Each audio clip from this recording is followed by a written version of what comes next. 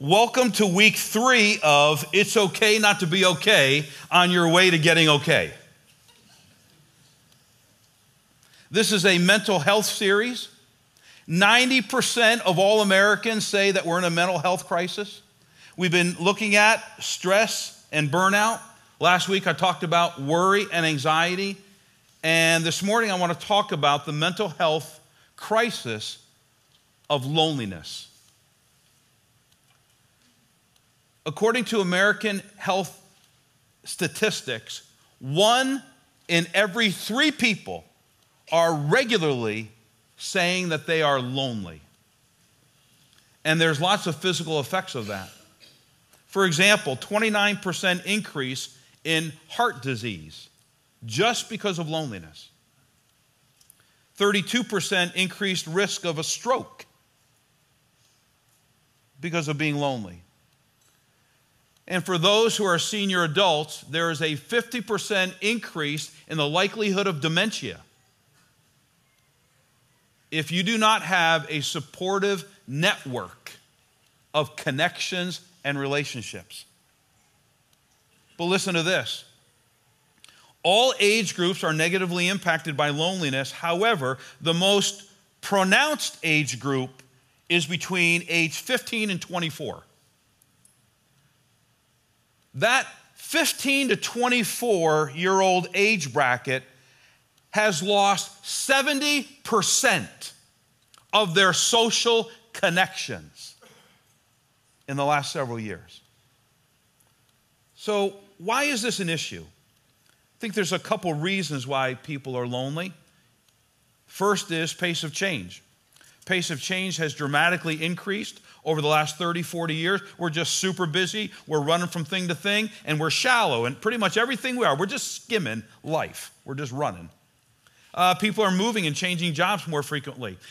It used to be a person would have a job and work for 30 or 40 years in that job, and then they'd retire with a pension. Today, the average American worker has 12 different jobs throughout the course of their lifetime.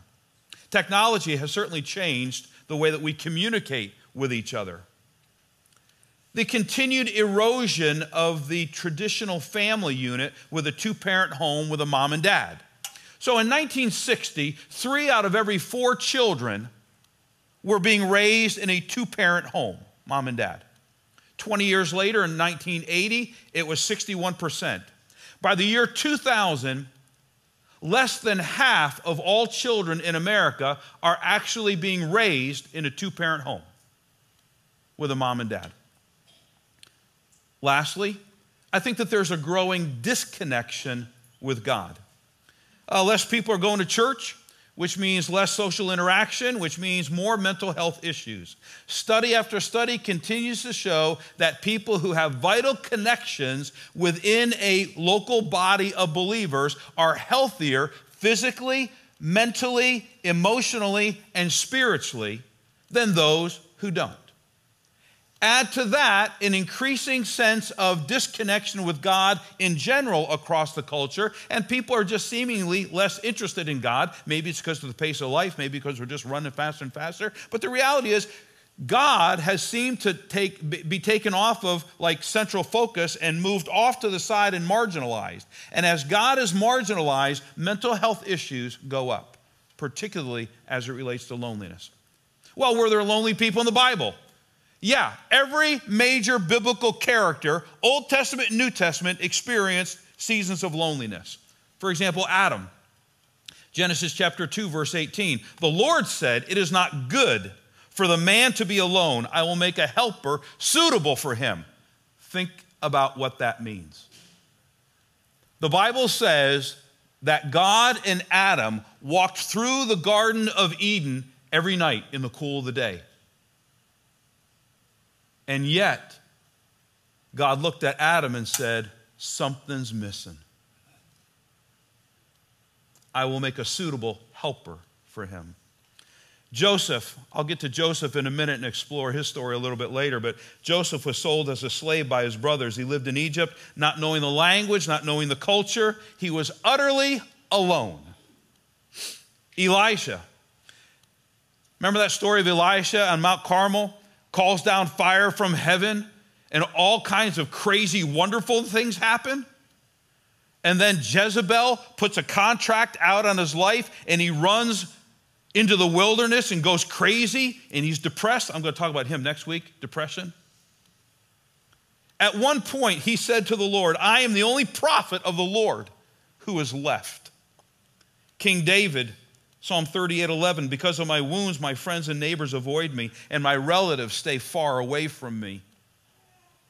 Jeremiah the prophet, known as the weeping prophet. Jeremiah not only experienced intense loneliness, but he also wrote a poem about the loneliness of Jerusalem. How lonely lies Jerusalem, once so full of people. Once honored by the world, she is now like a widow. All night long she cries, tears run down her cheeks. Then, of course, there's the New Testament, the Apostle Paul. Paul's last letter he ever wrote was the second letter to Timothy, and he said these words, Timothy, please come as soon as you can. The first time I was brought before the judge, no one came with me. Everyone abandoned me. May it not be counted against them. I have visited the Mamertine prison in Rome, where Paul and Peter were imprisoned. It's a circular prison. It's not that big. It's dark. It's damp. It's rat infested. And the only way you can get into that prison is by being lowered down. There's a hole in the ceiling, and it's lowered down into that prison. There's no possible way to escape. There is no natural light. It's a depressing place. And layered on top of that is the Apostle Paul, of all people. And he's got no one. May it not be held against them, Paul says. And then, of course, there's Jesus on the cross. My God, why have you forsaken me? Loneliness is rampant in the Bible. So how do we handle it? Loneliness is rampant in our culture. What do we do? This morning I want to suggest 4 things that every person should do. If it's really true that 1 in 3 people in America are experiencing loneliness, look around you today. Every 3rd person is sitting there going, oh, I hope he has a good word for me. Let's begin. How do you overcome loneliness? Number 1, I think we should accept loneliness as a normal part of life. Psalm 25:16 says, turn to me, Lord, and be merciful to me, because I am lonely and I'm weak. I hope that you've been picking up on a theme over the last 3 weeks, including today. And the theme is this. There's a difference between a season and a lifestyle. We all have seasons of stress and burnout. But that shouldn't be our lifestyle. Jesus didn't die on the cross so that you could squeak by in life. John 10:10, I have come that you may have life and more abundant. You will have seasons of anxiety and worry. But we shouldn't be living in a sense of always being anxious and always being worshiped. Jesus has something better for you. The same can be said for loneliness. You and I will experience seasons of loneliness, and if we just normalize it and accept it, we'll be able to handle it a lot better. If you've just moved or changed jobs, you will be lonely. If your child just started kindergarten and you put them on the bus for the first time, you will be lonely. And then you'll run around the house like crazy saying, I got 3 hours. What do I do? This is great. If you've dropped your kid off at college on the way home, you'll be lonely. If you've had a close relative or friend who has died, you will be lonely. If you just broke up with your boyfriend, you'll be lonely. You are going to feel lonely because, listen, all loneliness has to do with loss, which is grief, and grief must do its work, and there's no timetable to it.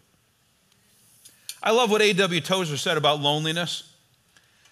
He said, some say brightly, oh, I'm never lonely. Christ said, I will never leave you nor forsake you, and I am with you always. So how can I be lonely if Jesus is always with me? Now, I don't want to reflect on the sincerity of any Christian, but this stock testimony is too neat to be real. It is obviously what the speaker thinks should be true rather than what he proved to be true by the test of his own experience. I think what Tozer is saying is this: we know in our heads that Jesus is with us, but sometimes our heads and our heart are not always perfectly aligned. And there's a difference between what we know Christ does for us and sometimes what we feel Christ does for us. It's just being normal. Number two, I think we should embrace loneliness as a catalyst to get closer to Jesus. Loneliness is not necessarily a bad thing. It can be a very good thing. Luke 5:16 says, Jesus often withdrew to lonely places and prayed. In other words, Jesus intentionally sought places, getting away from people for extended periods of time so that he could press into his Father. And you and I are called to do the same. Joseph, who I mentioned a few moments ago, was one of the loneliest people in the Bible. In fact, at this moment, I cannot think of anybody in the Old Testament or the New Testament that was lonelier than Joseph. Joseph, around 17 years old, was sold into slavery by his brothers. How traumatic can that be? So he left his family system. He was purchased by some traders that went on down to Egypt. They resold him to a guy by the name of Potiphar. And just when you thought things were getting really good for Joseph, he's climbing up the ladder. He's now the head servant. He's unjustly accused of something that he didn't do. And now he's thrown into prison, knocked down again. Bible scholars think that Joseph stayed anywhere from 3 to 10 years in prison. And there's a little phrase in Joseph's story that's easy to miss. And the phrase is this: he was in irons while he was in prison. But listen to me. The isolation of prison was the best thing that could have happened to Joseph. You know why? Because it was in prison that Joseph realized God had not forgotten him. And these iron chains that he was in on a regular basis forged an iron saint. He knew how to stand on his own without the approval of other people. And this would bear him well as when he became the prime minister of Egypt, because he was able to interpret correctly the dreams of Pharaoh. He was able to make decisions and stand and say, no, we're not going to do that. We're going to do this. And he didn't have to run around trying to seek people's approval all the time. Loneliness deepens us if we'll let it. I think we're afraid to be lonely, but I think we should embrace it. God does his best work in the dark. Loneliness deepens us. Many people do not know how to be with themselves, afraid of what we might think or feel. So we're constantly distracting ourselves. We have the TV on in the background. We have music playing in the background. We always have a screen up someplace because we don't know how to be with ourselves. Can it be that God is calling you to lonely seasons so that he can speak to you and remind you that I will never leave you nor forsake you? There's a difference between being alone and lonely. You can be lonely in a crowd. Some of the loneliest people I know are people who are married because they're on parallel paths, but their lives are going in different directions. Loneliness also deepens your prayer life. Job experienced loneliness on a level that you and I probably will never know. He lost everything. His health was broken. His wealth was destroyed. His means of support was taken away from him. His position in the community was lost. And the only thing God didn't allow to be taken away from him was his cranky wife. But Job kept praying. Job prayed some really terrible prayers. Come on, go back this afternoon and read through the book of Job, and you'll be shocked at the things that Job said to God. Job accused God of injustice. Job cursed the day that he was born to God and wished he was dead. He said things in God's face that most of us would say are frankly disrespectful. And yet at the end of the book, God says something, to me, amazing. God speaks to Job's three friends, and he says to them, I am honored by Job, and you should have Job pray for you that I might not destroy you.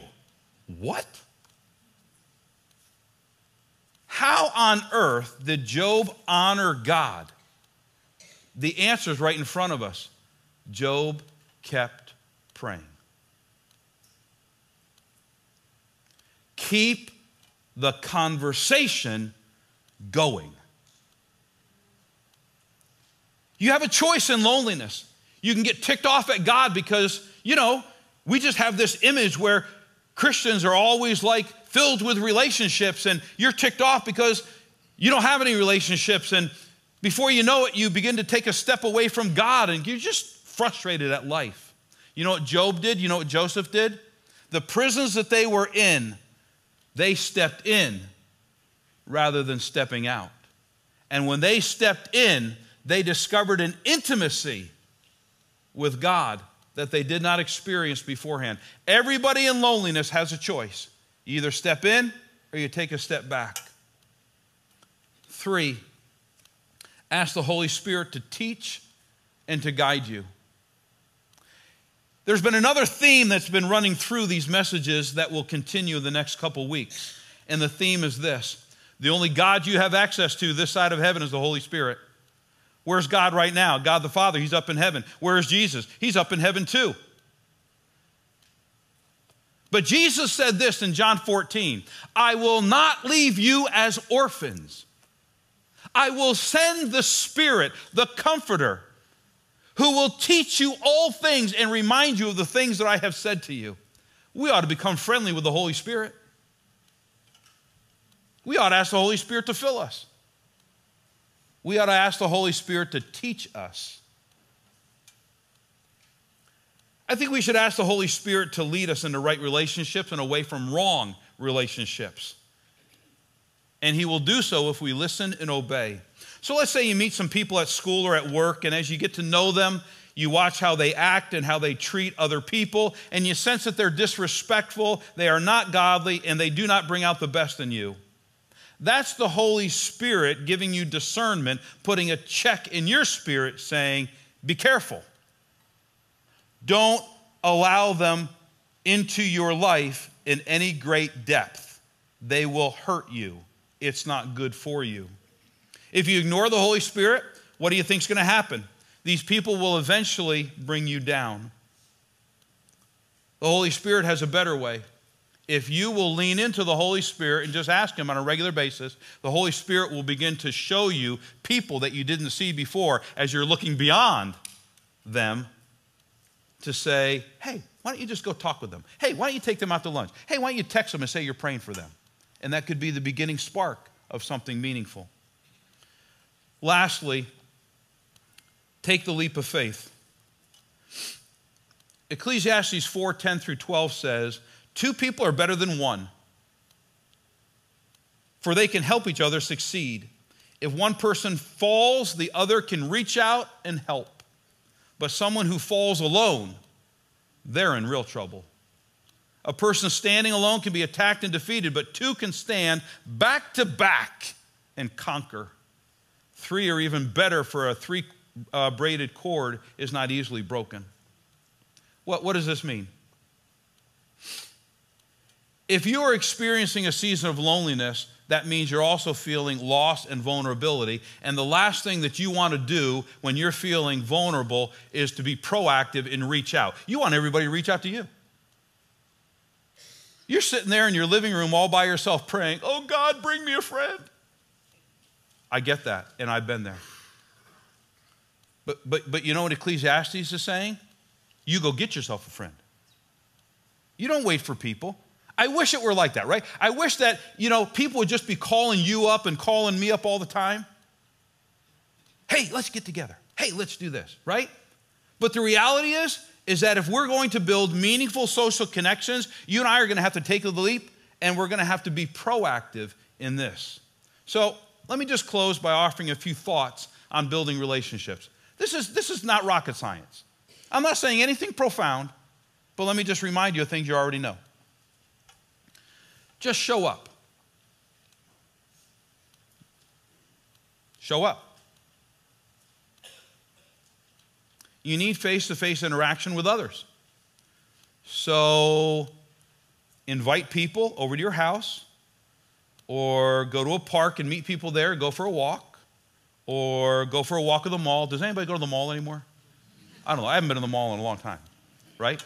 Every time I go, another store is gone, right? Just show up.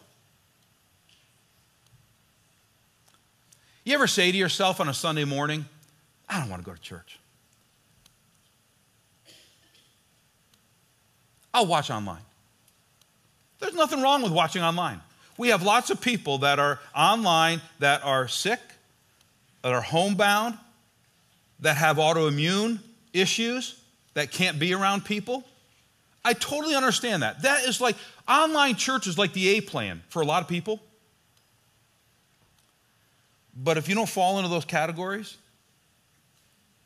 just showing up, something could happen. A random conversation in the lobby. You're going in and out of the restroom and somebody says, hi. Hey, what's your name again? And that could spark something. Just show up. Show up in your community. Show up at school. Look around. I think some people look around for that one special friend, and they're so intent on looking for that one special friend that they don't even see the people all around them. They're looking beyond them. And they're not seeing the people already in front of them that they could have a meaningful relationship with. Here's a question. Am I doing anything that's hurting my relationships? Are you overly negative and critical? You do know that you're going to attract who you are. So if you don't like the friends you have right now, that says something about you, not them. Have you learned conversation starters? All right, this is like too much Mark, right? Probably shouldn't say this. I go on websites fairly frequently and look at conversation starters. Because sometimes I show up at places, I don't know a soul. And I'm like, well, I just can't stand there. Hey. You know what I mean? I actually have to have conversation starters. So sometimes I'll go on a website and I'll be like, okay, 4 questions to ask when you don't know a soul. And I memorize the 4 questions. I do. Right? So when I meet somebody, I start first. Hey, why are you here today? Tell me a little bit about your background. I mean, it's not hard.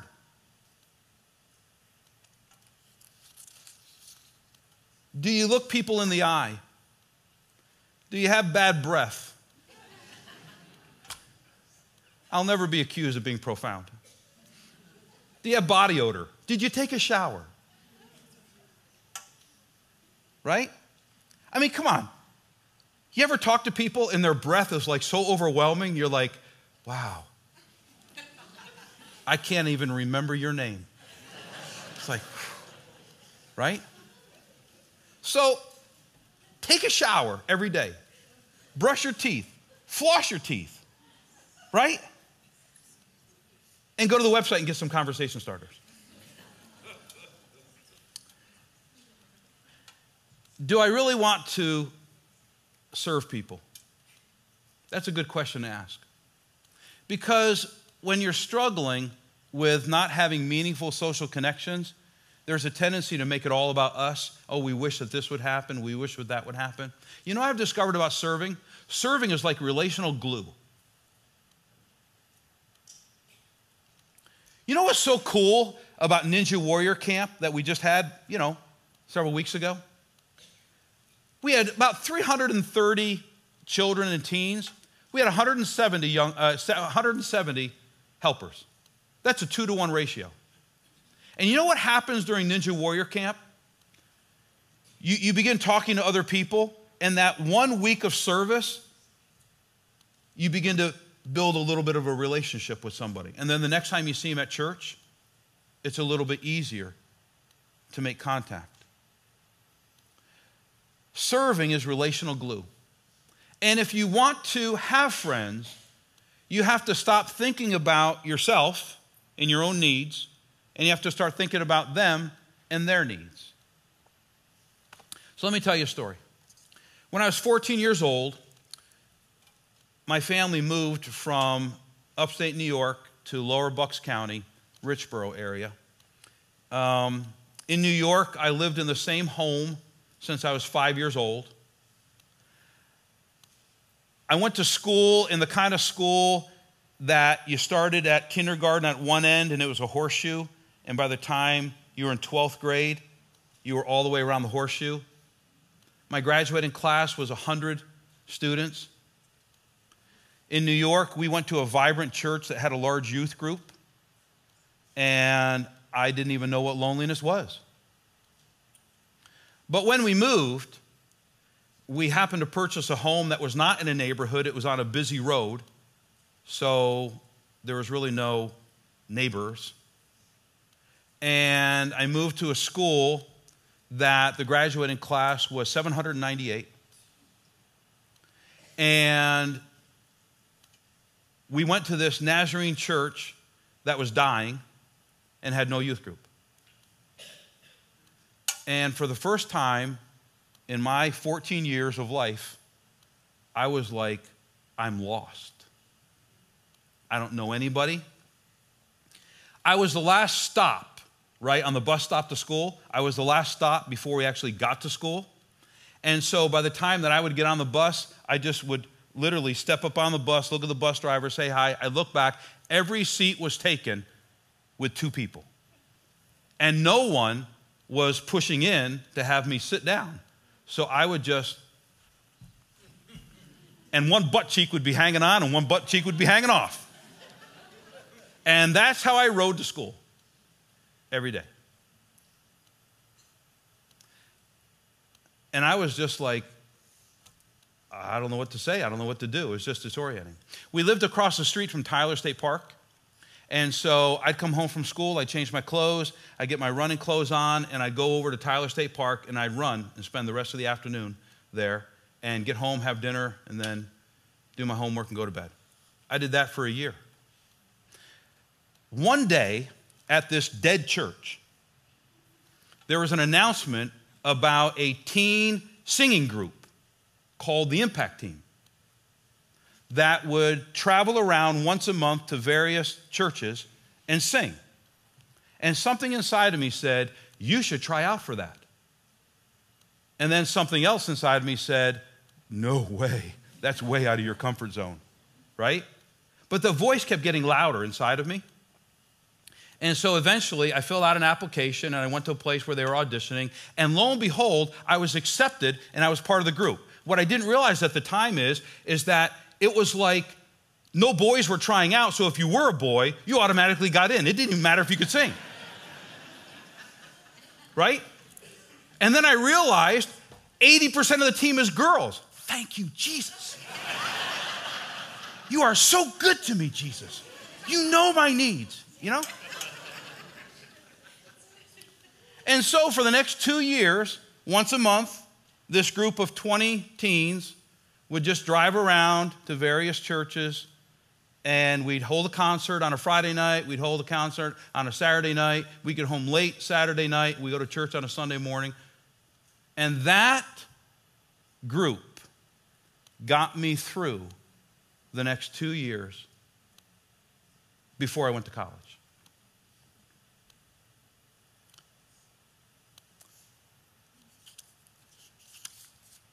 Psalm 68:6 says this: God sets the lonely in families. School was still hard, still didn't have any relationships, still was going to a dead church, still went for a run every day that the weather was good across at Tyler Park. I did all those things, but something was different.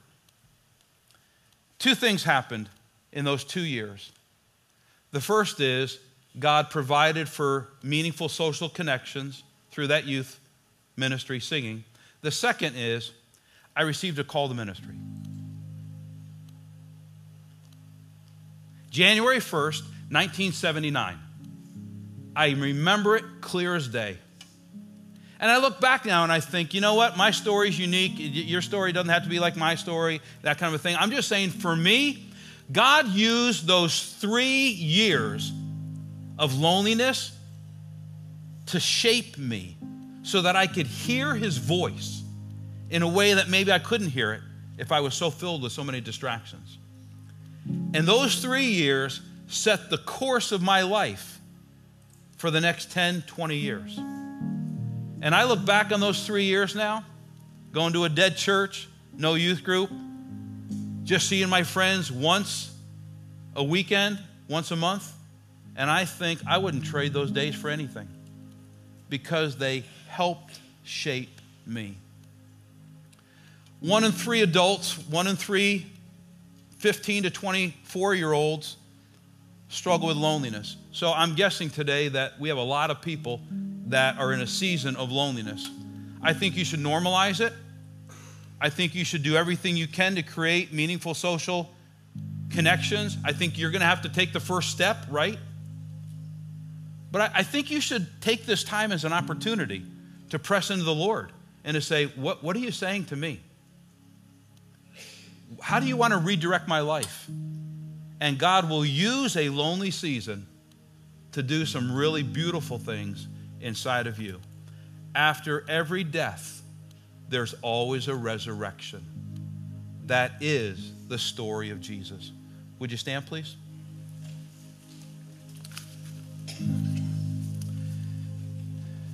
Every week in this series, we're just providing an opportunity to come to an altar to pray, or we have some folks on both sides here that will be there to have prayer with you, to anoint you. This doesn't have to be about you being, going through a dark season of loneliness. Maybe it's something else. Maybe you're struggling with anxiety from what I talked about last week, or maybe something happened this week that you're just so stressed out over. We just want to offer support. And so if you want to come to these altars as the worship team closes out the service, well, you just come. Nobody's going to bother you. Nobody's going to say anything. Nobody's going to ask you any questions. You just come. The altars are a safe place. It's a step of faith. Yep, it's going to cause you a little bit of stress. Yep, it's going to cause you a little bit of anxiety to get out of your comfort zone. I get it. God's going to reward you for that. He just will. Every step of faith, God rewards. If you are in a position where you need prayer today, we have people right over here, that are going to pray for you. Let's bow our heads together.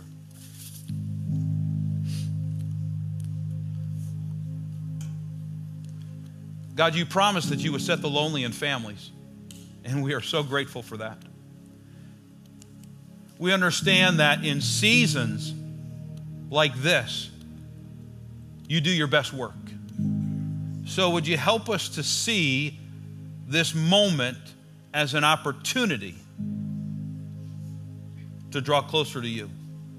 For people in this room and online who don't really have a meaningful relationship with you, would this be a moment that they open up their life and say, Jesus, come in to the best relationship that they're ever going to have. Give them the courage to drop their guard.